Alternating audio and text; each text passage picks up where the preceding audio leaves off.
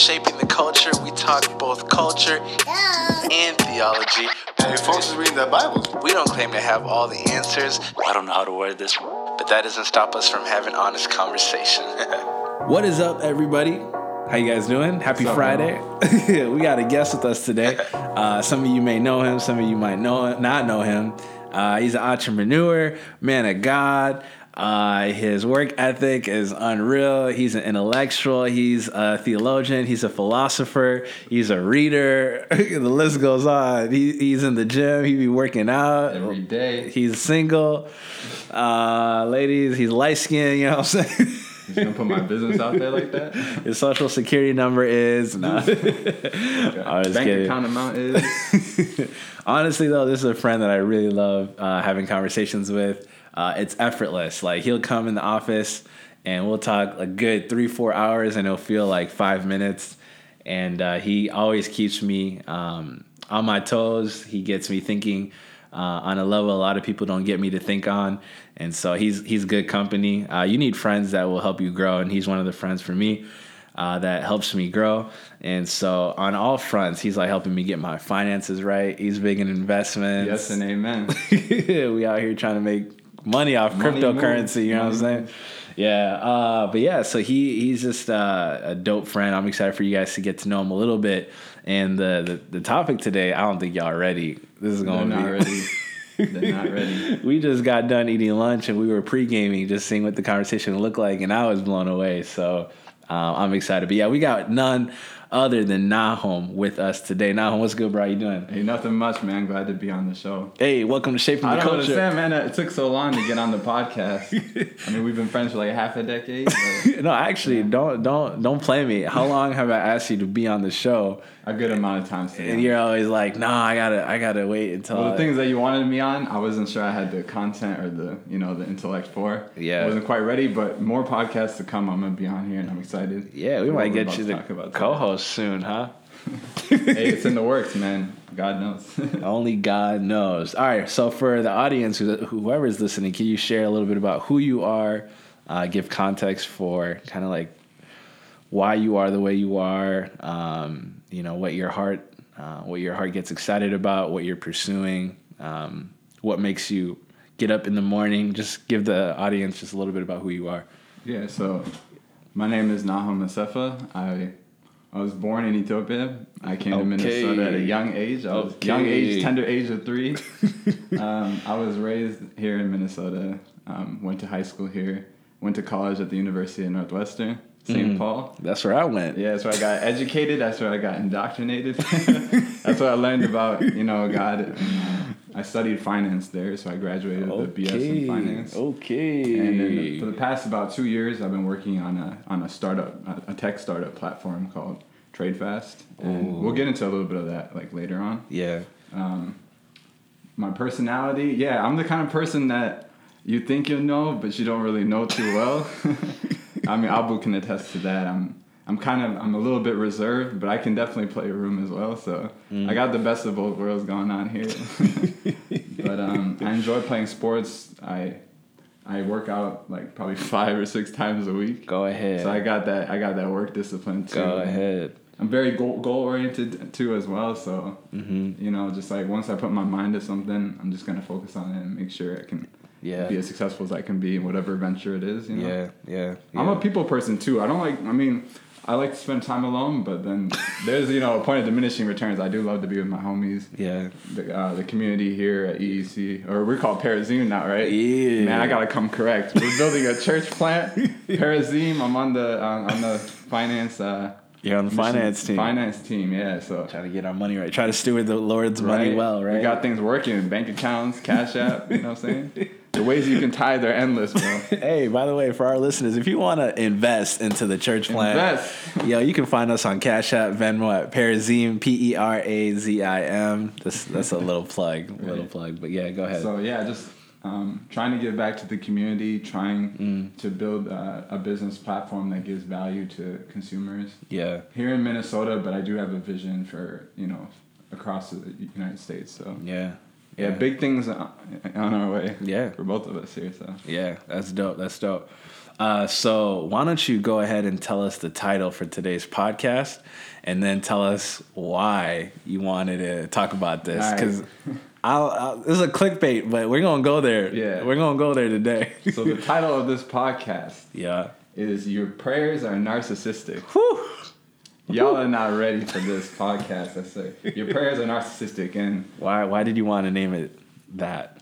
So, to give you a little bit of context of like why I wanted to talk about this topic, so this season that I'm just kind of like starting to slowly get out of has been a season that I've been like wrestling with God. Yeah. If you you know the story of like Esau and Jacob, and when Jacob was alone in the wilderness, he met like an angel of God, or even like I think it says like God himself. Yeah. And he like wrestled with God. Yeah. And when he was wrestling with God, he was just like, I'm not gonna like. He wrestled till the break of like noon, like you know what I'm saying. Till the next day they were wrestling. Yeah. And he was like, I'm not gonna let you go like until you bless me. You know what I'm saying? Yeah. And then that's when Jacob's name was actually changed to Israel. Yeah. And what that means is like this man fought against God and prevailed. So the way I describe my season is like in that story, I really see a lot of my season because it was a season of just wrestling with God, contending with God. Yeah. About my journey. So Yeah. like I said, I'm kind of building a business platform called TradeFast. Yeah. It's an electronic network company, so we're trying to build this platform in the consumer electronics industry. Yeah. Yeah. For people to be able to do things like buy and sell used devices, unlock electronic devices, anything you can think of, like repairs and stuff. So we have even like we might even get into like the wireless like telecommunications industry at some point. Yeah. So we got like I got a big vision for this platform. So I know God's like putting this on my heart. Yeah. And I've been working on it, and usually when we encounter like obstacles, we're able to like kind of like find our way through, find the best decision, and kind of keep on pursuing. Yeah. And this season has been tough because there's just a lot of things that in the business especially that kind of wasn't really a quick fix for. So I was just in a season I'm just like I'm not quite sure what the best decision is going to be. Right. I don't know what my next step forward is. And a lot of times I feel like people get into a season where it's just like whether it's like just graduating college and trying to figure out like what am I supposed to do next, or even like in high school it's like okay, what are you gonna do, like where are you gonna go to college, so we sometimes in life we face these milestones where we just have to kind of like God, like what's next for me, like I know you like put me on this journey and I have a purpose and you set this on my heart, and you didn't like give me a spirit of like slavery, a spirit of fear, so why am I feeling this like trepidation, and so I was dealing with things like... Hold on. Like, before you get into what you were dealing with, I just, like... Because me and you talked, I think it was, like, 2 weeks ago. We were, like, breaking down that story where, Jacob was wrestling with God. And you shared, like, a revelation that to this day is, like, something I meditate on. I want to share that with them because I think, like, when we think about, like, wrestling with God and defeating God, I think, like, we don't really know what that means. And what it like? Can we really beat God? Like, do we twist His hand so that He can give us what we all like? What does it mean to fight God and come? Do you remember that conversation we had a couple of weeks ago? Yeah, I just need a little bit of reminder about like what it was that He was actually like wrestling against, because He can't defeat God, right? You know what I mean? Yeah. Like, I guess the thought like behind that is like when Jacob, or Israel for that matter, when he was wrestling with God, he was never intending to like, I can actually defeat God, or I'm going to overcome God. He was wrestling with God because he wanted to receive something from God. He was wrestling with God because he knew that God had something that he was looking for. God had something that he was desiring, that God could only provide. You know what I'm saying? That's good. And that was the blessing. And the crazy thing is, like, if you know Jacob's story prior to that, he stole Esau's birthright. He stole Esau's blessing. So Jacob is known as like swindler, like a thief, and that's what his name means. That's what his name means, and that's like all he's ever known. Is how to finesse. You know what I'm saying? And then you get into this story with him, like with the angel, and like he's actually at this point in time, like he was actually on his way back to like see Esau, and ask for like his like forgiveness and stuff of that matter.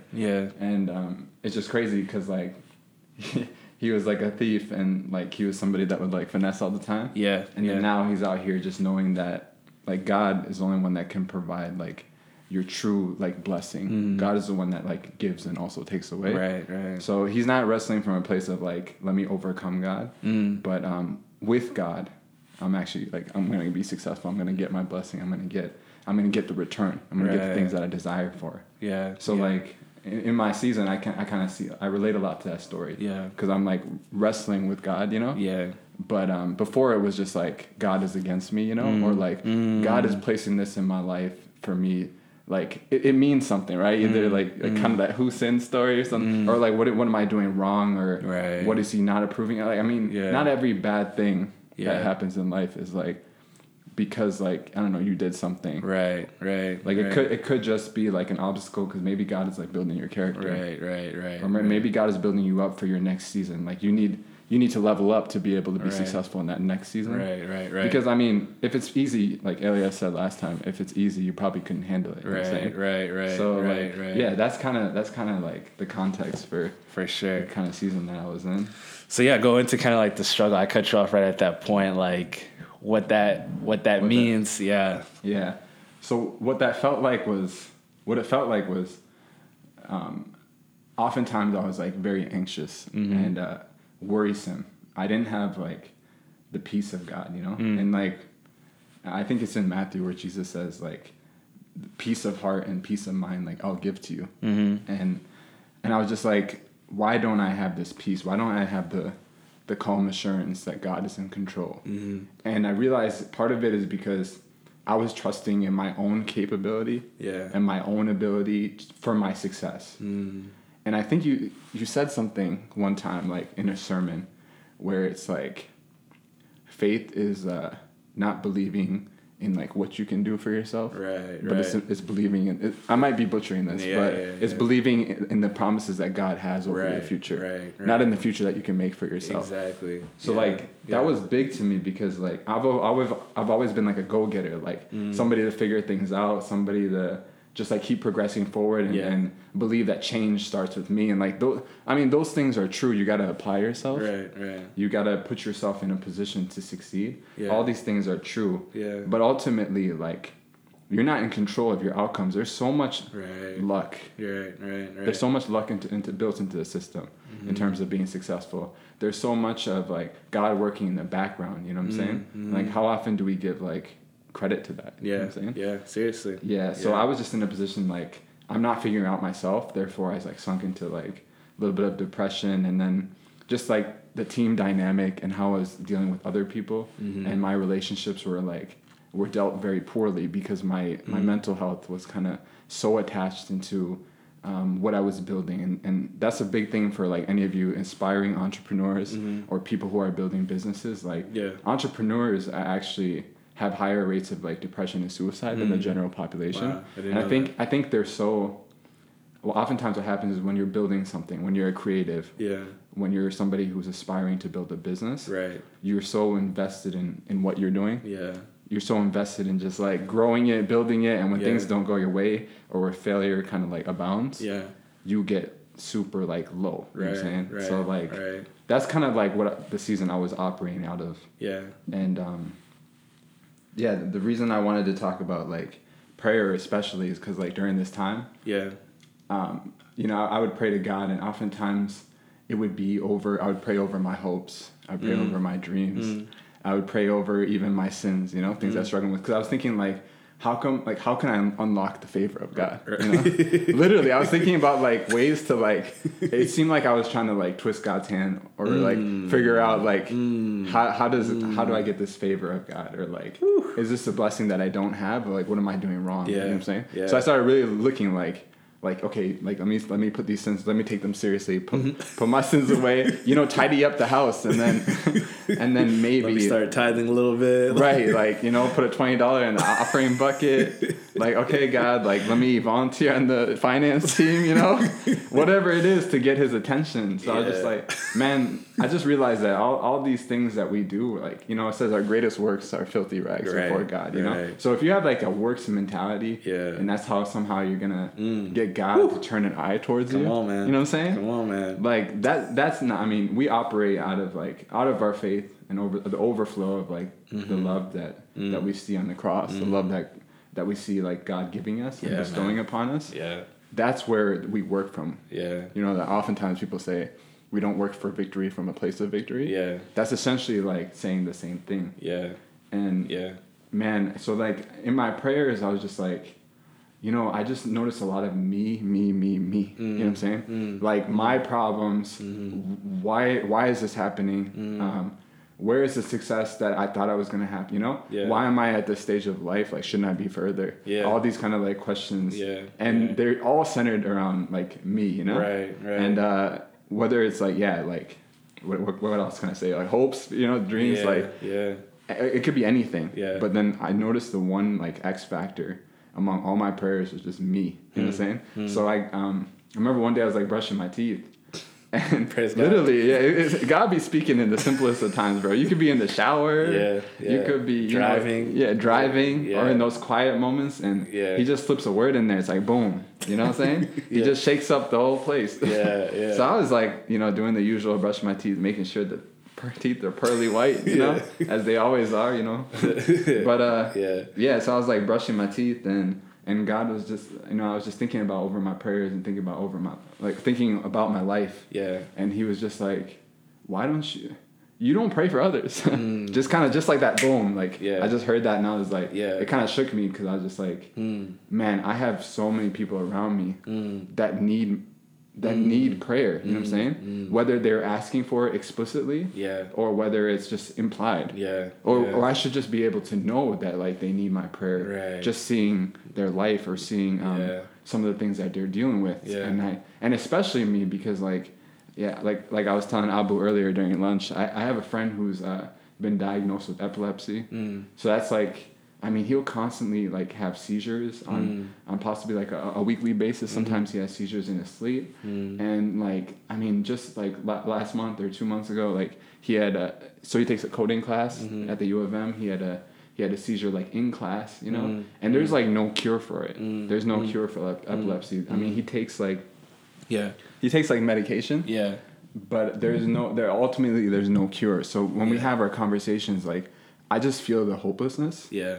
And during the conversations, I just think like, man, I don't even know what to say or like what I can offer you. You know what I'm saying? Right.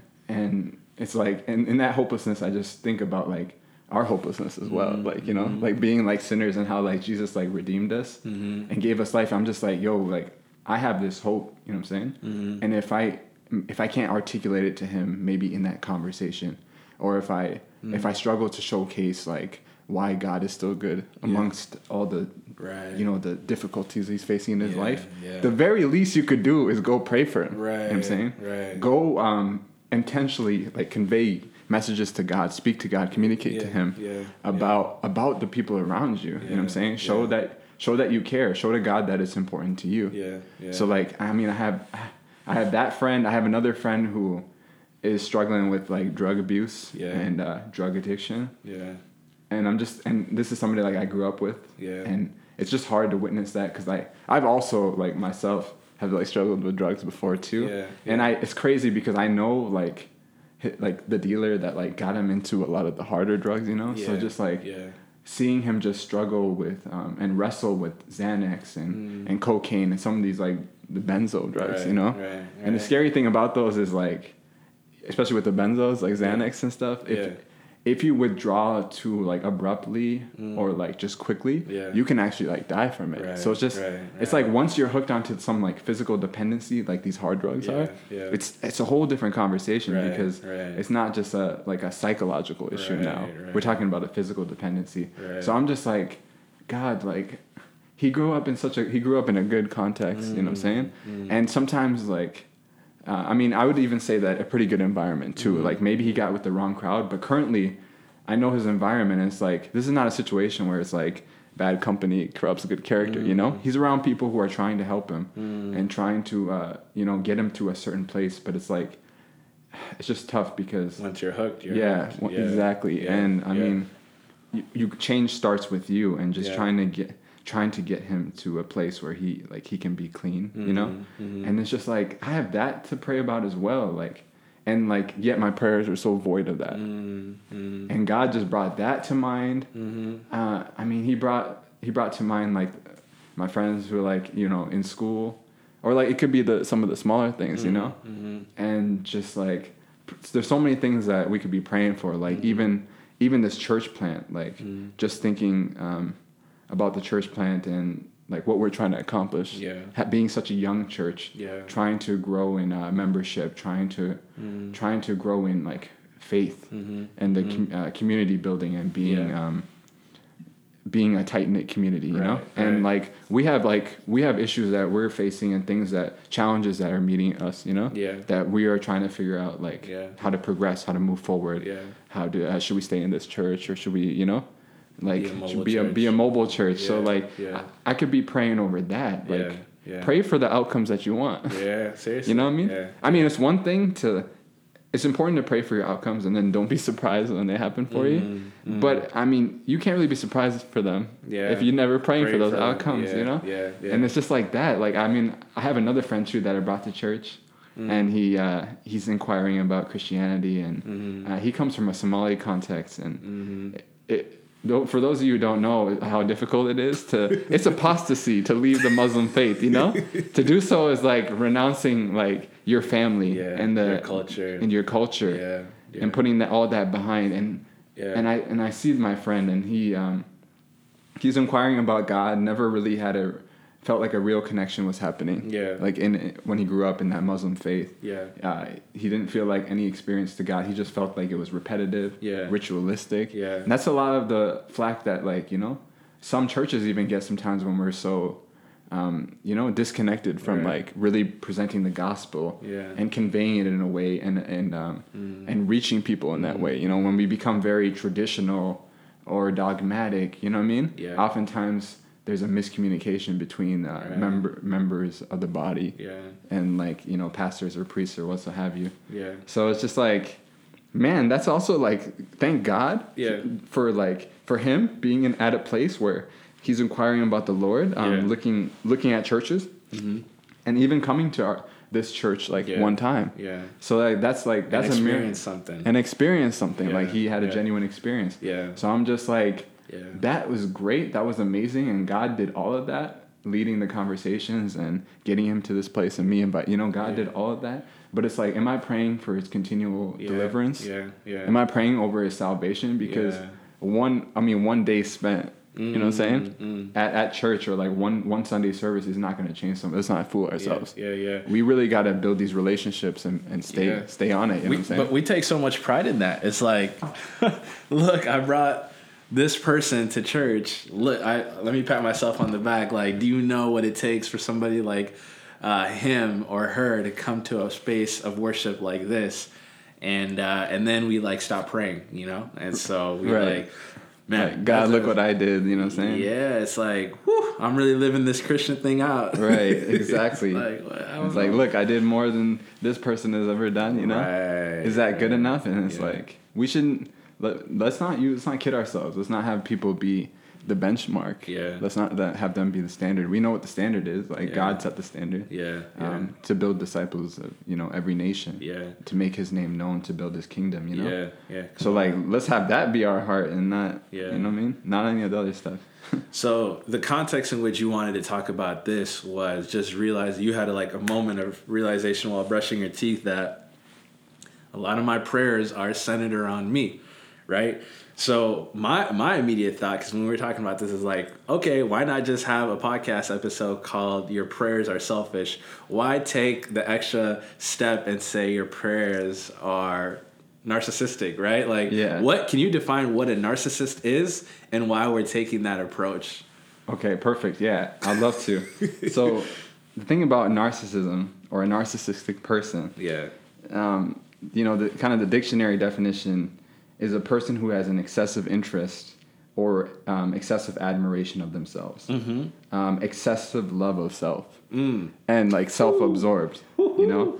So I don't... That sounds like me. Right? That sounds like all of us, to be honest. And that's one of like my first initial takeaways that I have for your listeners, is that narcissism isn't... It's like we tend to say like, oh, that person is very narcissistic. Right. We tend to see narcissism as an individual. Right. You know what I'm saying? Yeah. But narcissism is a spectrum. Right. And we're all somewhere on this spectrum. And some are like deep-seated narcissists. Yeah. And we'll get into that a little bit. Yeah. But let's not kid ourselves. We're all on this spectrum of, we all have like some vanity, you know what I'm saying? Right. We're all like self-absorbed. Yeah, And absolutely. That's kind of why like I wanted to go the extra step and say our prayers are narcissistic. Yeah. Because it isn't just selfish. I feel like that's like kind of that's a soft word. Right. You know what I'm saying? Right. Selfish is almost like, okay, some of my prayers are, like only some of them are about me, or like, Right. But it's like, if we really think about it and we're really honest with ourselves, a lot of the way we do life, a lot of the way we do relationships, a lot of the way we experience things like in this life, and how we perceive things are like a me-centered approach. That's why I kind of wanted to go like the extra mile. And the things we advocate for, the things that we're passionate about, the things we die for, the things we throw our money at, it's like rooted in like self-interest. You know what I mean? Yeah, exactly. Definitely. Yeah. It's interesting because like I kind of like did a little bit of homework and found that like the origin story of narcissism. Okay. And I kind of wanted to read it. So basically, it's like the term narcissism comes from the Greek myth about a man named Narcissus. Okay. A handsome young Greek man. Okay. Who rejected the advances of a supernatural nymph, which is basically like, it's almost like a supernatural. It's like a supernatural being, but it can take a animated form. Yeah. And oftentimes it's like a female. Maiden, so like a female version. So this maiden happened to be named Echo. Yeah. This caused Narcissus to fall in love with his own reflection in a pool of water. Unable to consummate his love, Narcissus lay gazing enraptured into the pool hour after hour, and finally changed into a flower that bears his name, the Narcissus. So he rejected the advances of this supernatural maiden, found himself across the pool of water, saw his own face, and fell in love with it. Yeah. And my first initial like takeaway from this story was, even at that time, like the Greeks recognized this concept of like extreme self-absorption and extreme selfishness. In ancient Greece, actually, the concept was referred to as hubris. Right. And we still have that word in like the English language, but it's like the fall, or pride before the fall, right? Right. So, like Yeah. Hubris. Yeah. Exactly. And it's only until more recently that this kind of concept became narcissism defined by like psychological terms. Right. Now, before we like make fun of our brother, what's his name? Narcissus. Narcissus. That's us on our iPhones. How many selfies do we take of ourselves, right? Yeah. Like how many times pictures? do we have to get it right on Instagram? My goodness. How many filters do we go through? Oh my gosh. Like watch, as soon as the sun comes out, right? As soon as the lighting hit, like it's like, oh, I should like take advantage of this and like take a pic, Yeah. Like, yo, we are literally in love with ourselves, and we want to do whatever it takes to put ourselves out there, promote ourselves, show people we're amazing, that we're great, that we're beautiful, that we're doing things, that look at this and look what I did and look who I'm with. And I mean, like the whole social media, I don't know, this generation that we're in, it's like that's what we're pushing. Like we're pushing self, and beauty is the market. Beauty is what's being like at the center of everything, right. But it's really rooted in I don't know. There's this one, I forgot where I heard it from. Yeah. But this one person said that like we have two jobs. One is to work, and the second thing we're like, our second job is to manage the impressions that other people have of us. So that goes to show you how much like how so we're involved in like ourselves and like how people see us, and we want to project like a certain image of ourselves to the world. You know what I'm saying? Right. And kind of wear masks and like try to mitigate any flaws that we have, cover up any of the perceived flaws or weaknesses that we have. Yep. Yeah, and it's interesting because like there was a study done, and it's like since like 2000, late 2000, like 2008 through 2010. Yeah. Sorry. Yeah. Okay, man. Yeah, I know, right? I be stuttering sometimes, but they did this study, like I think it was like 2010 study. Yeah. And how technology was leading to more narcissists or more cases of narcissism. Wow. And I think it's to your point of the whole like Instagram generation, social media, Snapchat, where there's less like direct communication between people. And the thing that we're losing when we lose direct communication is our empathic abilities. Empathy is so intertwined with like physical interaction. So oftentimes, like as we are more isolated and more in our phones and into technology, it's led to this like unhealthy love of self and incoherent sense of self as well too. So I think that was like interesting to see the uptick in narcissism in our society with social media, the rise of social media and technology. Right. The second takeaway I had from that Greek story was the part where it said unable to consummate his love. So I don't know if you remember that part, but unable to consummate his love, he lay gazing enraptured in the pool. So I was like, unable to consummate love. You know what I'm saying? That just stuck out to me. So I looked into it and I was like, it's interesting because unable to consummate love highlights what self-absorption does. It disables one from their mental capacity to operate outside of themselves and to expend mental energy outside of your inner dialogue. You know what I'm saying? Consummate love is this context. It refers to like, in this context, it refers to make complete or a transaction, to make complete a transaction or to make perfect. And what's interesting is as he looked at himself in that pool of water, he was unable to consummate his love or to make perfect or to make a transaction. Right. So like that, I thought that was like a huge takeaway that he was so like self-absorbed that he couldn't even expend mental energy outside of his inner dialogue. You know what I'm saying? Right. That sounds like a lot of us talking to God. You know what I mean? That sounds like a lot of us, like, and even our interactions with God, our frustrations with God, our pursuit of God, our need for God is really dependent on, it's like, oh my goodness, like I got to make a transaction with myself.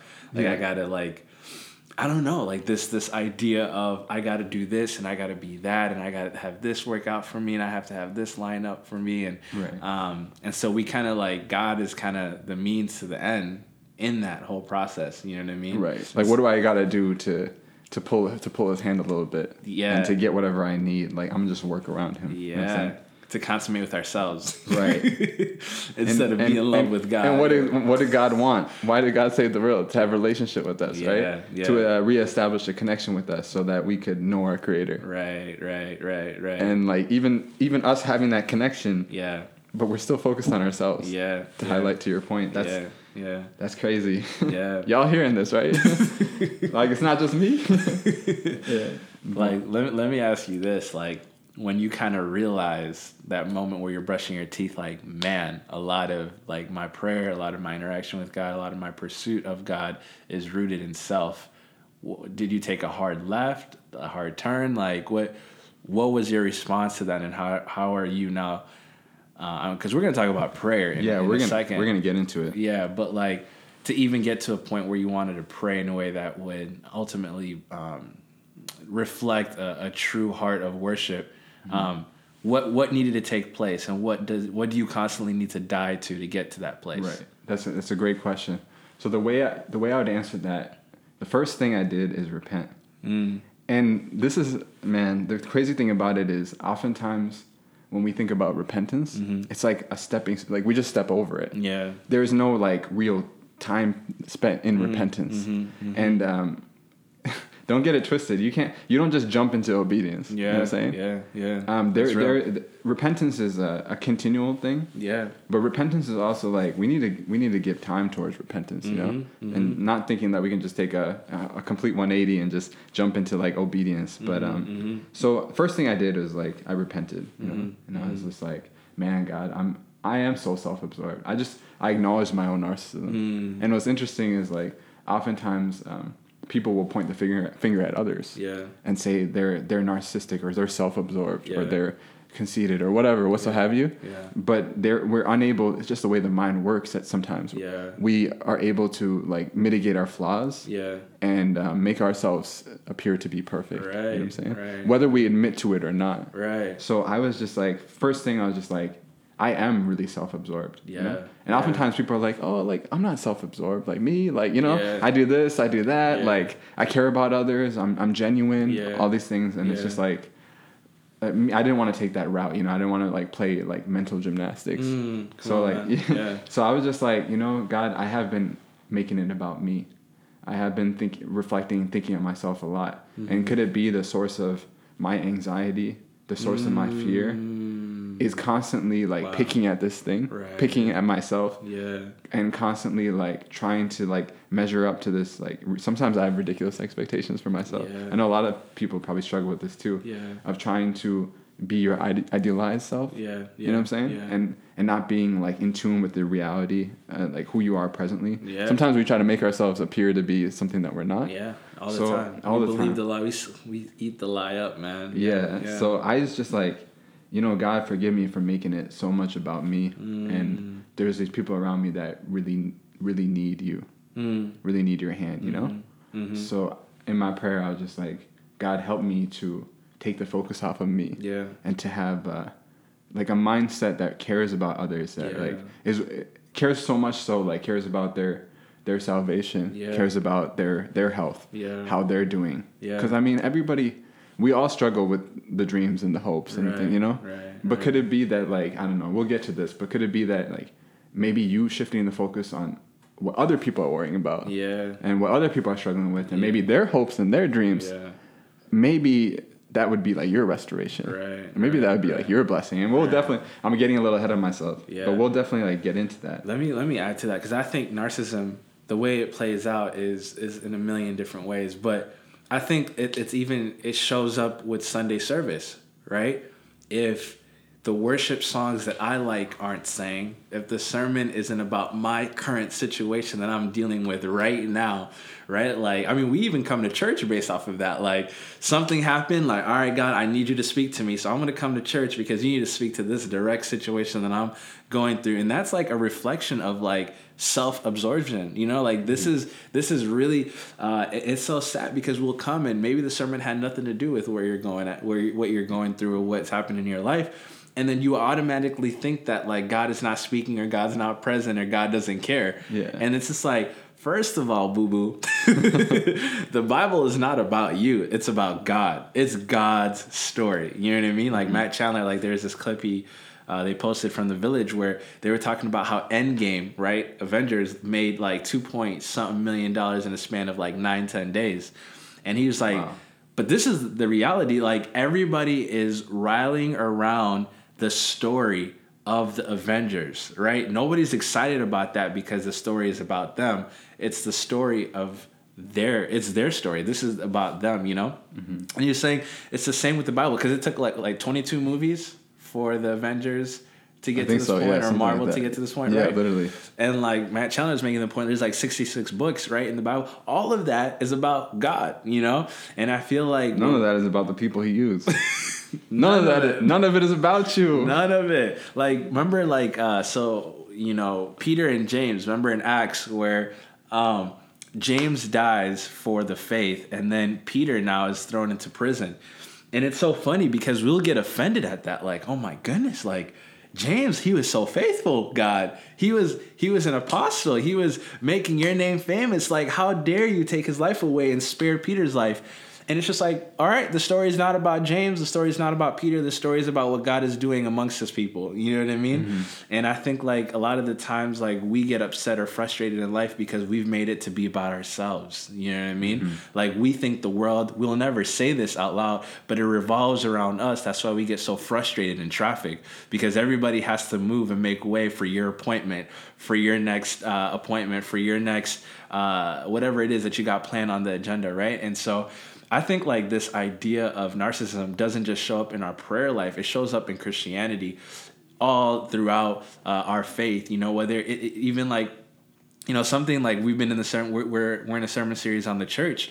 And one thing like I've been trying to like communicate with you guys is, you know, like the church is not an individual thing. It's a community, right? Like God never writes to an individual. He writes to a body of people. You know what I mean? And like even the way they receive criticism, the way they receive encouragement, the way they receive rebuke, the way they receive correction, the way they receive direction, it's not to an individual, it's to a body of believers. It's to a community, right? Mm-hmm. And so I think narcissism or being narcissistic shows up in a lot of ways in our faith and can hold us back from really seeing what God is doing because we've made this life to be about us. Dang. You know what I mean?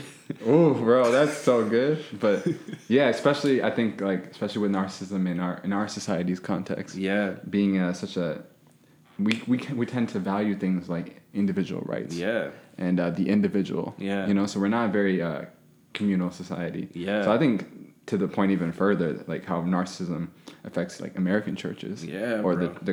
the people here in America is just like it's even greater than perhaps other churches around the world. Yeah, for sure.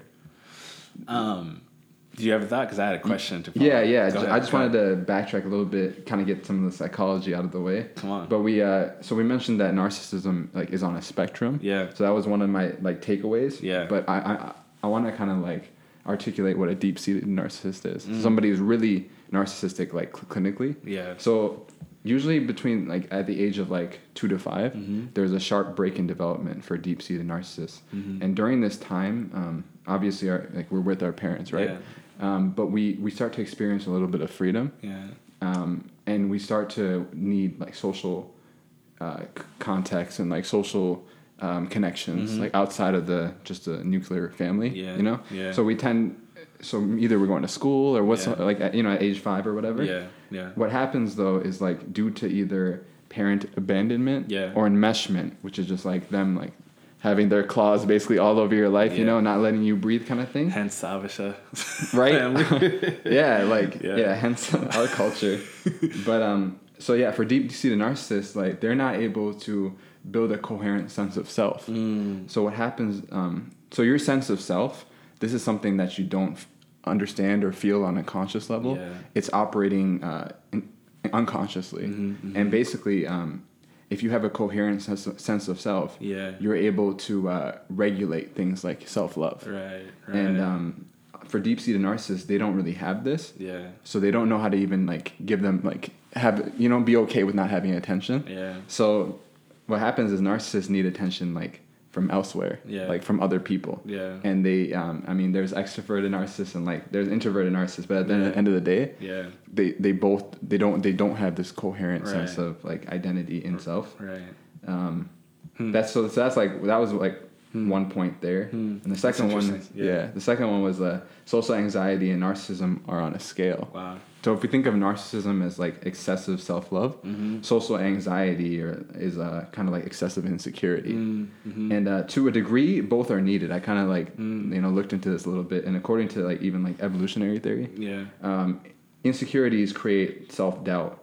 Because like when you think about like, okay, why are insecurities still like prevalent today? You know, there's theories on it. So they believe it's because like insecurities create self-doubt that enable us to monitor ourselves and our interactions and can lead to introspection. And then while self-love allows us to regulate our need for outside attention, and it enables confidence and can lead to action. So like, insecurity aren't necessarily inherently a bad thing. And loving yourself, I don't want to, let's not get it twisted. Like self-love and self-care, like those things are important. Definitely. And it's good to love yourself. I'm not, we're not saying to like hate yourself or anything like that. Right. But both these fringe, like they're on opposite ends of the spectrum. Yeah. And both these things, like if they're not like put in check, can be, extreme insecurity is obviously not a healthy thing. Right. And extreme self-love, as we're just talking about right now, is not really necessarily a healthy thing either. Yeah. But they have the same net effect. That's what I want to get at. Both extreme insecurity and extreme self-love have the same net effect. And what is it?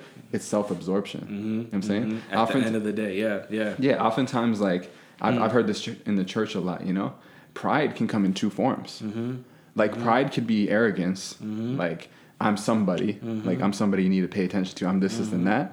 But pride can also be the person who's, like, so insecure about themselves, and it's just like, oh, like, I'm not good enough, or they'll never love me, or like I can't do this. Yeah. I'm not, you know what I mean? Or I'm not this person, or Yeah, right, exactly. And both those things are it's still me Yeah, focus. You're it concentrated on yourself. One is not more like innocent than the other. Right. At the end of the day, you're still thinking about yourself. You know what I mean? Yeah. Yeah, bro. And I actually remember like being in not junior, high school, and tech actually put me onto that. And I remember I used to think like, oh, I'm not a prideful person. You know, I don't think I'm. You know, I actually like think I have zero confidence. Yeah, I was like, being a little emotional, insecure guy. Like, I need to work on this and I need to work on that. And I never think anything of myself because I don't even think I can do this. And I remember Tech sat me down one day, shout out to Tech, and he was just like, bro, that's pride. Like, you're still thinking about, like... Still about you. Yeah, you know. And I think to kind of add on to your point, like, because we have a very large Abasha audience, obviously. Yeah. And I think...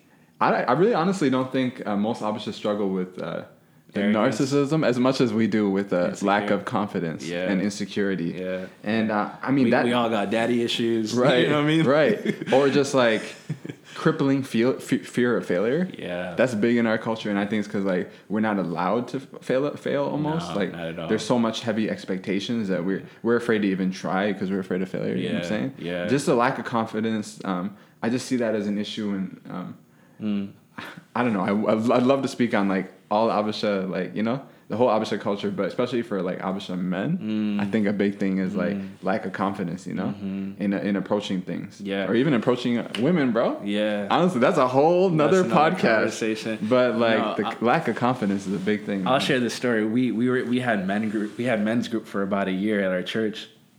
And one day we were talking about like daddy issues, right? Mm-hmm. And we were talking about like, like at age 27, there's like, I think like our whole lives we've like fought as like, again, this is, if you don't fall under this category, we're not trying to put you in, we're just generalizing here, but there's so much daddy issues, like where like I remember like always feeling like disappointing, and always like trying to like, what can I do to make like my dad love me? It is all performance based. You know what I mean? Because it just doesn't ever seem enough. Yeah. Because they're always just pushing us to this high standard, and it's like even if you happen to reach it, there's another one. You know what I'm saying? It's like it's like, okay, ends. Can we like at least celebrate before we move on to the next project? Right. But what that ended up doing is like I had that translate into my relationship with God. And so it's like, okay, like I got to do this and this and this so that God can love me. And so like I can even see myself falling on the spectrum of narcissism when it comes to even trying to get love from God, because it's not focusing on his love for me or the finished work of Jesus, but it's about my performance. It's about what I did, what I didn't do, what I was able to accomplish, what I wasn't able to accomplish, how many people came to Christ because of me, how many like people are following what I'm doing, like how many people like are encouraged by my life, how many like am I honoring my parents, like all of this is wrapped in not resting in the finished work of Jesus and turning constantly to self, which is what we're talking about. Yeah. This insecurity rooted, I think, in narcissism, where it's about you focus. And I think we got to heal, like, Seriously. As like men, even at 27, I was like having a conversation with my dad this week, and he was like proud of me for something that I did. And I think like him being proud was like, I took it to another level because I think I've always wanted that affirmation. You know what I mean? Like, am I not a waste of your time? Am I worth what, and I know our parents love us, like we'll never deny that, but like we got to heal. And I think that's bleeding into even our relationship with God and even like reflecting in our prayers towards God. And even to like add on to that, I think it even affects our relationship with ourselves and the ability to love ourselves. Like one thing I struggle with, and now that you kind of brought this point up, of like maybe like it's like with expectations, right? With my own expectations. I tend to see that like it's never good enough for me. Yeah. Like I'll accomplish something and it's like, no, it's got to be greater. It's got to be better. It's got to be bigger. You know what I'm saying? And I sometimes I wonder like how healthy is that? Am I like hitting all these milestones just to at the end of the day get this sense of love that I could have had from the beginning without going through all that? Right. But I struggle to wonder sometimes like, are my expectations coming from a desire to be great and excellent because God wants us to be great and excellent. Those are not bad things. Right. But what is my why? What's propelling me, you know?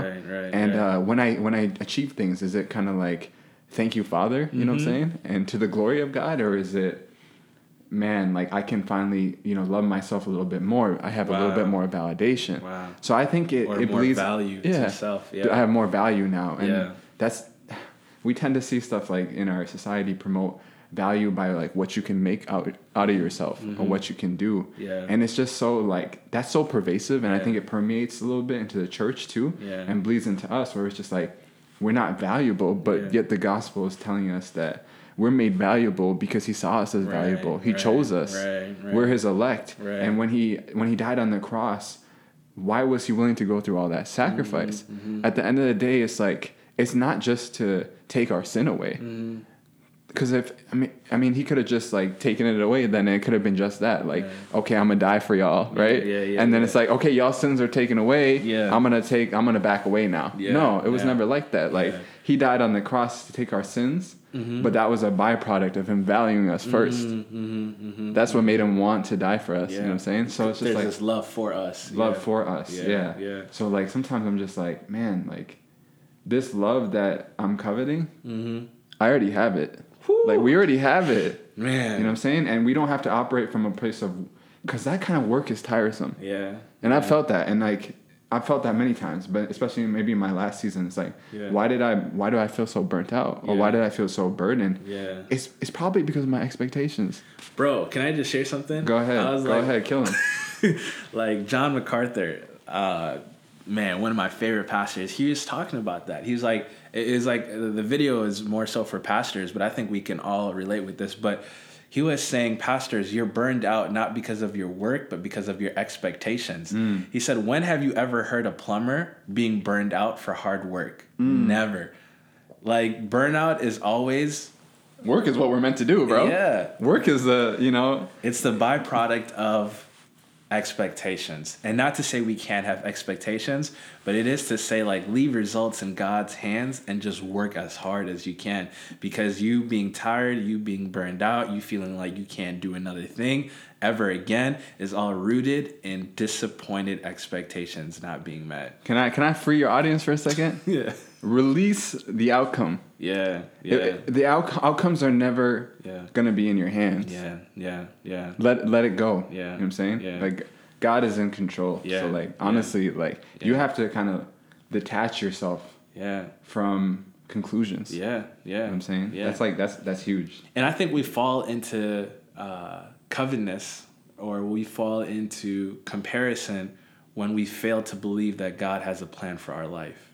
You know what I mean? Like, if you really believed that, like, God is for you and that God is going to use you, maybe not to the degree you want him to use you or not in the way you want him to use you, but that God will, it will free you from being a narcissist. It will free you from being somebody that's praying in light of self-absorption, thinking about yourself constantly. You know what I mean? Having this like interior dialogue with yourself, incessant interior dialogue with yourself.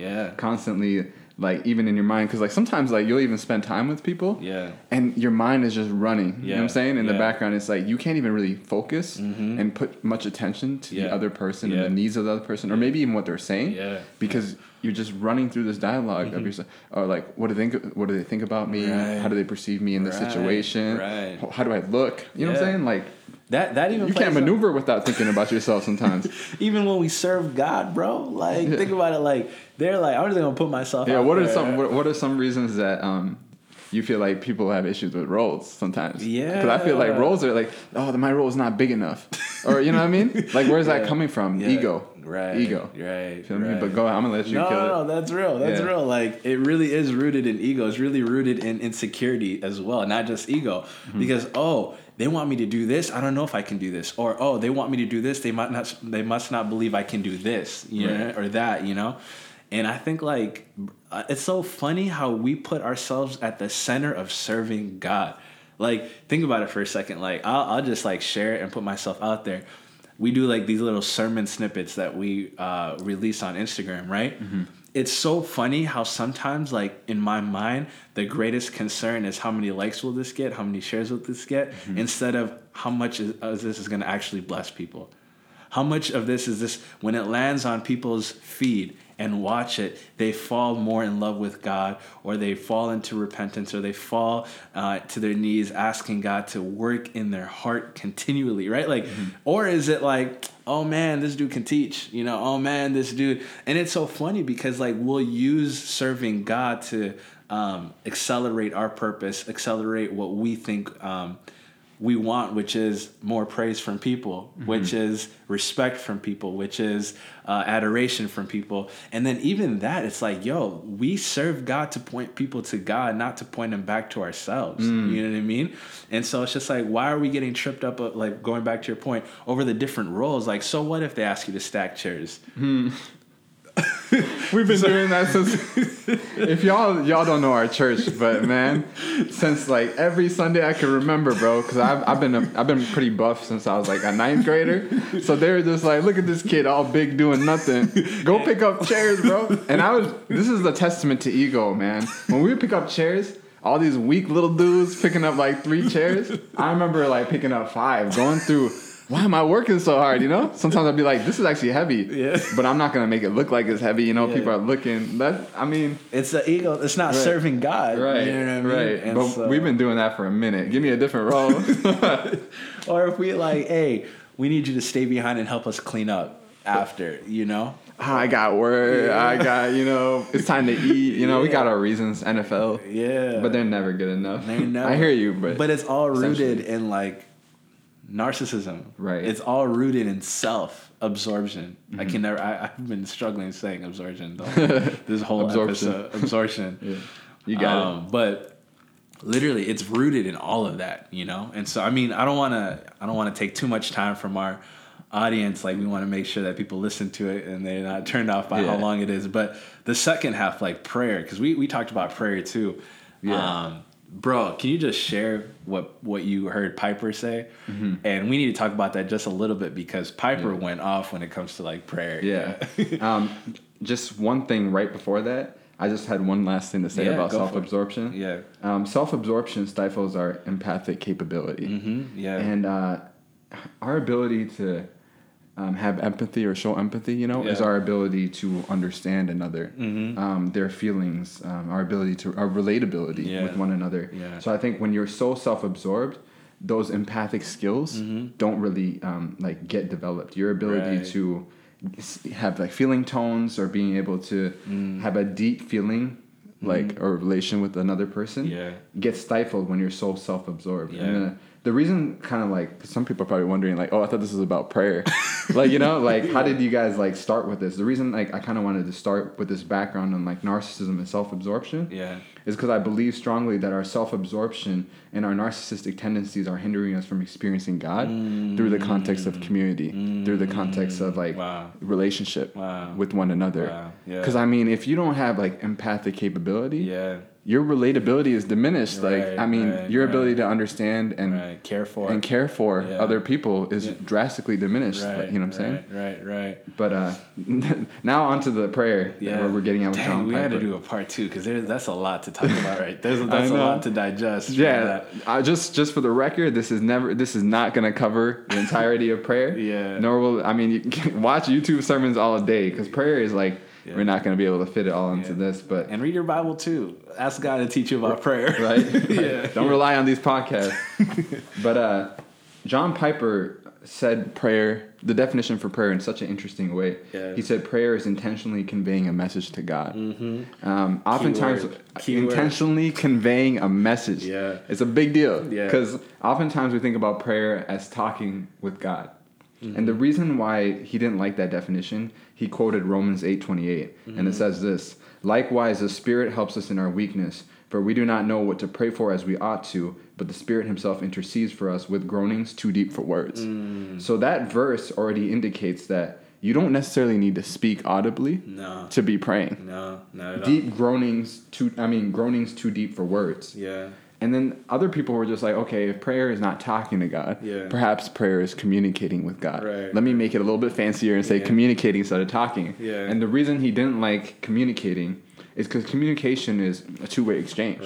Right? I'm having a conversation with you right now. Yeah. I'm communicating with you. Yeah. With your podcast listeners, you can't say I'm communicating with them because they're just listening to me. They can't respond back to me. And if they do, you can't hear them. Right? Yeah, if they do, you Shut can't. up, no, I don't like that point. You're Right? not gonna hear Exactly. That. Yeah. So like the reason prayer is not communicating and the reason it's intentionally conveying a message is because when you pray and you send a message to God, when you pray to God, the reason it's not communicating is when He responds back to us, we don't call it prayer. When God moves from prayer, we don't actually call it, oh, He's praying back down to us. No, God doesn't pray onto us. Yeah. When He responds, we call it revelation. Or we call it illumination, but we don't call it prayer. So prayer cannot be communication. It's not a two-way exchange, but it is intentionally conveying a message. And the reason it's intentional is because we're conveying messages to God every day. Constantly. Right, constantly. Yeah. Whether we're consciously praying or whether it's just how we spend our time. It could be unconscious. For example, how do you spend your time? You could be conveying a message that you don't value God based on how you use your time. And how are you spending your money? Yeah. You can be unintentionally conveying a message to God that He's not the Lord over your finances. You know what I'm saying? Yeah. So prayer, though, is an intentional conveying of a message to God. So I wanted to start there with a little bit of a background on like what prayer is. My second point is, are you praying to the one true God? And the reason you're probably wondering, the one true God, like what? What do you mean by that? What I mean by that is, so like oftentimes when we think about God, do we have a right understanding about who God is and the character of God? Because God revealed Himself in the Bible. Like He's made Himself known to us. We know the actions that He's taken. We know His character. We know what He's like. You know what I'm saying? We understand His holiness and all these things, right?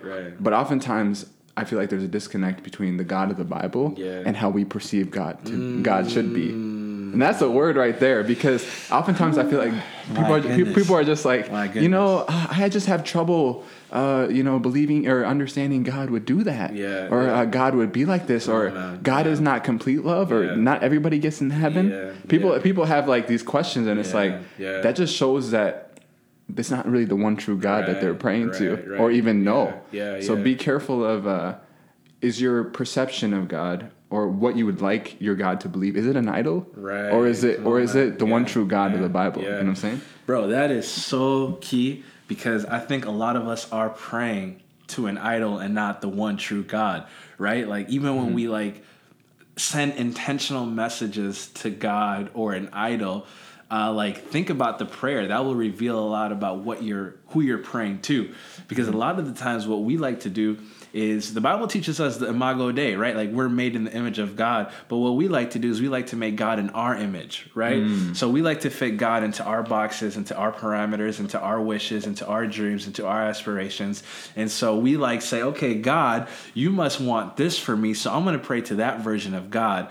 And when that doesn't happen, we have a problem with God now, and we can't reconcile our life with who God says He is, when really it's not the God of the Bible or the one true God. It's really the God of your aspirations. It's the God of your dreams. It's the God of your hopes. And so no wonder you're disappointed, but you're not really disappointed in the one true God. You're disappointed in your idol that you created for yourself, that what you thought would help you get to where you need to get. But really, like if you're praying to the one true God, no matter where you are, no matter what season you are, no matter what feeling you may have, you can truly connect with Him, because He is greater and He is more glorious than whatever it is that you're praying about. You know what I mean? And so, bro, that's like huge. Like that like distinction, like it needs to take place, because I really do believe like we're not really praying to, and this is not to say, disclaimer, this is not to say that God can't correct us, that every time we're praying and it's not aligned with His will, that God is just not listening, or that you're praying to a different God. Because that's the point of Christianity. Like we don't have all the answers, and who I thought God was 3 years ago is not who He actually was, and He helped me understand who He was so I can pray better. So God won't leave us, right? If we're His children, if we belong to Him, if we're co-heirs with Christ, right? He will correct us, He will guide us, He will let us know. But the problem is sometimes like when God is trying to do that, we refuse to listen, and we refuse to accept the God of the Bible, and we want a God that is made in our own image. You know what I mean? Yeah, that's a big deal. So now that we have established kind of what prayer is, and who we should be praying to, we can finally talk about what I really want to talk about. Yeah. And that's like praying for others. Yeah. And I want to go into the word just a little bit to kind of reiterate. Oh, you read your Bible. Yeah, we got verses on verses. But your prayer can change another person's outcome. Mm-hmm. So I got a couple examples for you. This is Numbers 14:11 through 19. I don't have we don't have time to read it through the whole thing. Mm-hmm. But if you know the story. You said Numbers. Yeah, you said Old Testament. You said who reads that, right? But we going to Leviticus too? No, we're gonna stay away from that book. Nobody reads that book. We need to though. Right. Help us understand the New Testament. For sure. Yeah. But Moses was praying on behalf of the Israelites. Mm-hmm. So the context is that they were in the wilderness. Yeah. You know the story about 40 years being in the wilderness. Yeah. So the Lord was angry at their iniquity. Mm-hmm. And the Lord told Moses that the sins of them are great, you know? Mm-hmm. I kind of I want to wipe these people out, you know? Yeah. And then build a new, you know, new generation, a new people through you, you know what I'm saying? Yeah. And he was just saying at one point the Lord even said I'm going to bring you guys to the promised land. Yeah. But then after that, my spirit is going to withdraw. Yeah. And you know, Moses said if your spirit is not going to go with us, then then we're not going, you know? Yeah. And when he wanted to kill them off, he said something so interesting to the Lord. Notice how he, I'll just quickly read this. This is Moses praying to God, by the way. Mm-hmm. Now, if you kill these people as one man, then the nations who have heard your fame will say it is because the Lord was not able to bring this people into the land that he swore to give to them, that he has killed them in the wilderness. And now please let the power of the Lord be great as you have promised, saying the Lord is slow to anger and abounding in steadfast love, forgiving iniquity and transgression. Yeah. But he will by no means clear the guilty, visiting the iniquity of the fathers on the children to the third and fourth generation. Please pardon the iniquity of these people, according to the greatness of your steadfast love, just as you have forgiven this people from Egypt until now. Then the Lord said, I have but pardoned according to your word. Wow. Yeah. So look at the way Moses, don't forget your promise to Abraham and Isaac, you know what I'm saying, and Jacob. Yeah. Don't forget these are your people. Yeah. You know what I'm saying? Pardon our sin, God, oh gracious God, you know what I'm saying? So the way he's praying, almost as if he's reminding God of his character, of his promises. Yeah. But at the end of the day, his prayer is what changed the outcome for the Israelites. Yeah. You know what I'm saying? Yeah. And for himself even as well. Because he's part of this. It's community. Not just them sinning. It's all of us. This is what I love, because Moses could have easily been all right, you go and I'll stay behind. But he attributed the problems of Israel as himself. His own. Yes. Right. I love that. There's so many people, man, there's so many layers to what you're saying. We'll get to the prayer for it in a second, but there are so many people who remove themselves from the problem. Right. How can you even pray to God if you've removed yourself from the problem? That makes no type of sense, you know? But I just don't struggle with that. Listen. Your problem is our problem. Come on. Your problem is our problem. It's our problem. I'm so, it's so funny how, people me and God are good, but me and the church, you know? It's we keep a distance, but listen, God, man, he defines us as the body. Imagine if you're the arm and you're I'm doing my own thing. You have no significance without the body. The arm by itself is meaningless. It has purpose when it's connected to something larger than itself. And I think that's what Moses is doing here, is he's not using his righteousness as an excuse to be bitter or as an excuse to just forget these Israelites, right? But he's do away with them. You know what I'm saying? Nah. No, it's this is his problem as well, and he's going to go to the Lord. Another part of the prayer that I love is, yes, the prayer is answered, but the prayer is answered because his prayer was aligned with who the character of God was. Amen. You know what I mean? And this is so key, because a lot of the times, when we pray, we're not praying in line with who God is or his will or his purpose for us as believers, right? Mm-hmm. But what I love about that prayer is he's holding God accountable to who God says he is. You know what I mean? Mm-hmm. Just a quick story. I've shared this story here at church, and I spoke at a conference in Kansas, and I remember sharing this story in Kansas too. But Dr. Tony Evans talks about how he was at a conference one time. It was a crusade, really, more than anything. And there's thousands of people there. And the day of the event, there was this huge rainstorm that was coming their way. And they're shoot, should we cancel the event? What should we do? Oh my goodness, we can't, And so all the pastors gathered around together and they started praying about this event. And what's crazy is everybody was praying safe prayers. Like, God, if it's your will, please let this rain pass. God, if you would show mercy on us, please. And then he said there was this one woman, though, who wasn't having it. And she was just like, God, you have commanded us to make disciples of all nations. You've called us to be your witnesses. I command you to stop the rain so that we can obey you. And like Dr. Tony Evans was like, in that moment, he's like, everybody took a step back, because if lightning strikes, they're not trying to get hit. Like, how dare you talk to God like that? But sure enough, the rain didn't hit their crusade, and they were able to have the event. And something Dr. Tony Evans, the point he was making was, we have the ability as believers to hold God accountable to his word. But we can't hold God accountable to his word if we don't know his word. So how can we pray with empathy if we think the Bible is about us and not about God? Think about it. Like, if you really think the Bible, if you think David defeating the Goliath is a story about you overcoming your fears, how could you not see that it's God defeating our sin? It's a foreshadow of what Christ will do. So that how could you pray when you're in the middle of your stress, in the middle of your mess, in the middle of your anxiety, believing that God can overcome when you've made yourself the overcomer? You know what I mean? Like, how could you have empathy for people and care for people, that God would heal them, that God would deliver them, God would save them, that God would direct them, if you thought the Bible was about you? If it's really about God, then you know how to communicate with God, and you know how to lead with empathy. Man, I just got blessed, yo. Like, the Holy Spirit just took over, yo. That's tough. But yeah, honestly though, like, that's what I love about that part of the prayer, is literally he prayed according to who God says he was. Yeah, earnest prayer, according to the will of God, can change outcomes. Can change another person's outcome. Not just yourself. So that's like the first point I got. And then the second point, like why we should be praying for others. Is this comes from Philippians 2:3 verse 4.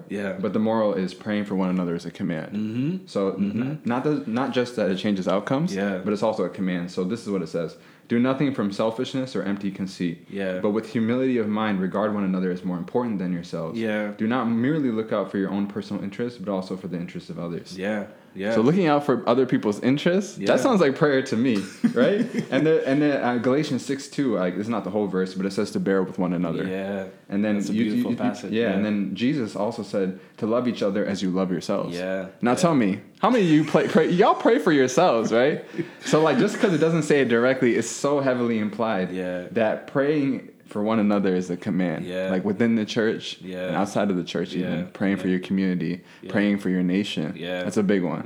I mean, politics is bad, but are we going to keep talking bad about the government, or are we going to pray for our government, pray for our leaders, or are we going to hate on them, For real. Like, literally, like, every time something goes south in our political world, it's the Christians that are out here like, it's like dysfunctional. Come on, man, get on your knees and pray to the God that has Christians answers. are the ones that's supposed to be able to operate in dysfunction. We're supposed to Christians are the ones that are supposed to be able to function in dysfunction. That's good, man. That's no, they're not ready, bro. Sir, we still coming. Let's keep this going. So praying for one another. Hold on, just a disclaimer. Because I don't want people to because I've just learned the hard way. Sometimes you're saying something and they hear something completely different. All right, you better. We're not saying don't be an advocate for the right political policies to take place. No. I'm kidding. We're not saying, don't have a voice. And that's not what we're saying. We're not just saying pray about everything and do nothing. Sometimes I think the way God answers prayer is through our life. You know what I mean? What we're just saying is, I think the means in which you can even operate in engaging in tough conversations and being a voice and being an advocate is really rooted in your prayer life, right? Like Steve-O used to always say this to us. I forgot who he was quoting, but any man that knees before God can stand before any man. You know what I mean? And so I think we have to realize that it starts with God, it ends with God. You know what I mean? But last point before we wrap it up. I got one last point. One last thing. So the last moral is prayer is restoration. Praying for one another is restoration. And this comes from Job 42:7. So the context is, Job the devil and God had a wager. Yeah. The devil was striking Job's health. Yeah. Family members were dying. Yeah. He had his wealth stripped from him. Everything stripped from him. Yeah. And he's trying to make sense of it because he knows he's still like righteous. Like Right. it's not a sin issue, but he has his friends coming to him. Right. Trying to, man, how many times you got friends? Yeah. Trying to explain what you're dealing with or trying to explain why God is doing certain things in your life. Like we're so sure of ourselves sometimes. Yeah. Anyway, these three friends, they come to Job, right? And they're talking about like, oh, you're a sinner. Yeah. God is righteous, and like you're not righteous. This is happening because of this. This is happening because of that. Right. So these are his friends, mind you. But Job 42:7 is almost like towards the conclusion of the book. Yeah. And what it says is, after the Lord has spoken these words to Job, the Lord said to Eliphaz the Temanite, "My anger burns against you and against your two friends, for you have not spoken to me what is right, as my servant Job has. Now therefore take 7 bulls and 7 rams and go to my servant Job and offer up a burnt offering for yourselves. Yeah. And my servant Job shall pray for you, for I will accept his prayer, not to deal with you according to your folly. For you have not spoken to me what is right, as my servant Job has." So Eliphaz the Temanite, my bad, I lost track of where I was here. Yeah. Eliphaz the Temanite and Bildad the Shuhite, his other friend, and Zophar the Naamatite, whatever, his third friend. The ites. Yeah, the ites, the Moabites, right? And he went and did what the Lord had told them, and the Lord accepted Job's prayer, and the Lord restored the fortunes of Job when he had prayed for his friends. And the Lord gave Job twice as much as he had before. So this is what I was kind of getting at, is like prayer being our restoration. Right. Like, could it be that you praying for others could be your blessing? Could be Praying for those that are giving you bad advice. Yeah. Could it be that your breakthroughs are on the other side of not praying for yourself, but praying for your friends, praying for your community, praying for the people close to you, your family. Yeah. That praying for those that need you. You know what I'm saying? Yeah. Just like praying for one another. James 5:14-16 talks about like offering up prayer and faith, restoring the one who is sick. Right. So even like healing and stuff, like prayer is like healing too. Right. So like, man, we could keep talking about this all day. But just to, I guess, reiterate kind of the main points. Yeah, man. Narcissism is a huge issue. Yeah. And it affects our ability to have empathy for one another. When we're self-absorbed, it's hard to see outside the context of our own mental kind of framework. It's hard to care for one another when you're not empathetic, when you don't develop that skill set. Yeah. It's hard to understand God. God is properly understood, I think, in the context of community, in the context of one another, in the context of relationship. Yeah. So even just thinking about losing that by our narcissistic tendencies, by being skewed by the culture, what so have you, is a huge issue, which is why I wanted to address this concept of self-absorption first most. And then after that, just understanding what prayer is, knowing that it's an intentional message to God. And once we understand prayer for ourselves, because it's not necessarily bad to pray for yourselves. No, not at all. Not at all. Pray for yourselves. Yeah. Right? But also like pray with the church, pray with one another. It says like when 2 or 3 are gathered in my name, I'll be there also, right? So Jesus is like even saying that, like, praying with each other, like just highlighting the importance of that. Yeah. But your prayers are powerful when done operating within the will of God, according to the will of God, according to the promises of God, who the God is in the context of the Bible, the one true God. Prayer can change outcomes. It can help you bear with one another. It can help in your love with one another. Definitely. And prayer is restoration. So I know we're all struggling with things. We're all dealing with things. Yeah. But man, prayer it could be your breakthrough. Yeah. I mean, it is your breakthrough. It is our like one of our most intimate connections with God Himself. And just don't push away this idea of like, praying for others, giving time to others, giving care for others could potentially be your breakthrough as well. Definitely. That's what I'm learning, man. I'm gonna keep praying for my people. Yeah. And then God and my people will take care of my people. You know what I'm saying? Yeah. I'll pray for you. You pray for me. Yeah. You know what I mean? Yeah. Man, well, Nahum, thank you so much for joining us on Shaping the Culture. We got to do a part 2. We got to have you come back. I know, yeah, man. It's deep, bro. I'll say this. I'll say it on record. Because I want to actually make a little Instagram post promoting this too. But listen, this is probably by far one of my favorite episodes of Shaping the Culture. Like, this was... Guys, there's something that happens. Like, when you record episodes like this, there's something magical that happens when God kind of takes over and you just forget that the mic even is there and you're just like building and talking, you know? And so that's kind of what I felt today. There's a moment where I was just like, I'm getting edified, I'm getting built up, I'm being encouraged, I'm like being led by the Lord. And it's crazy that all that is happening and we're not talking about ourselves. you would have never thought. You would have never thought. That's crazy. Yeah. So life ain't about us, y'all. Right. It really isn't. And our story within the context of God's story. Yes. Amen. Yes. I think Jackie Hill Perry is the one who said, you know, our story is important, but if our story doesn't lead back to God's story, it's pointless. It's new. Yeah, it's vain. Yeah. So, but yeah, thank you guys for tuning in to this episode of Shaping the Culture. Until next time, family, peace and love. Peace.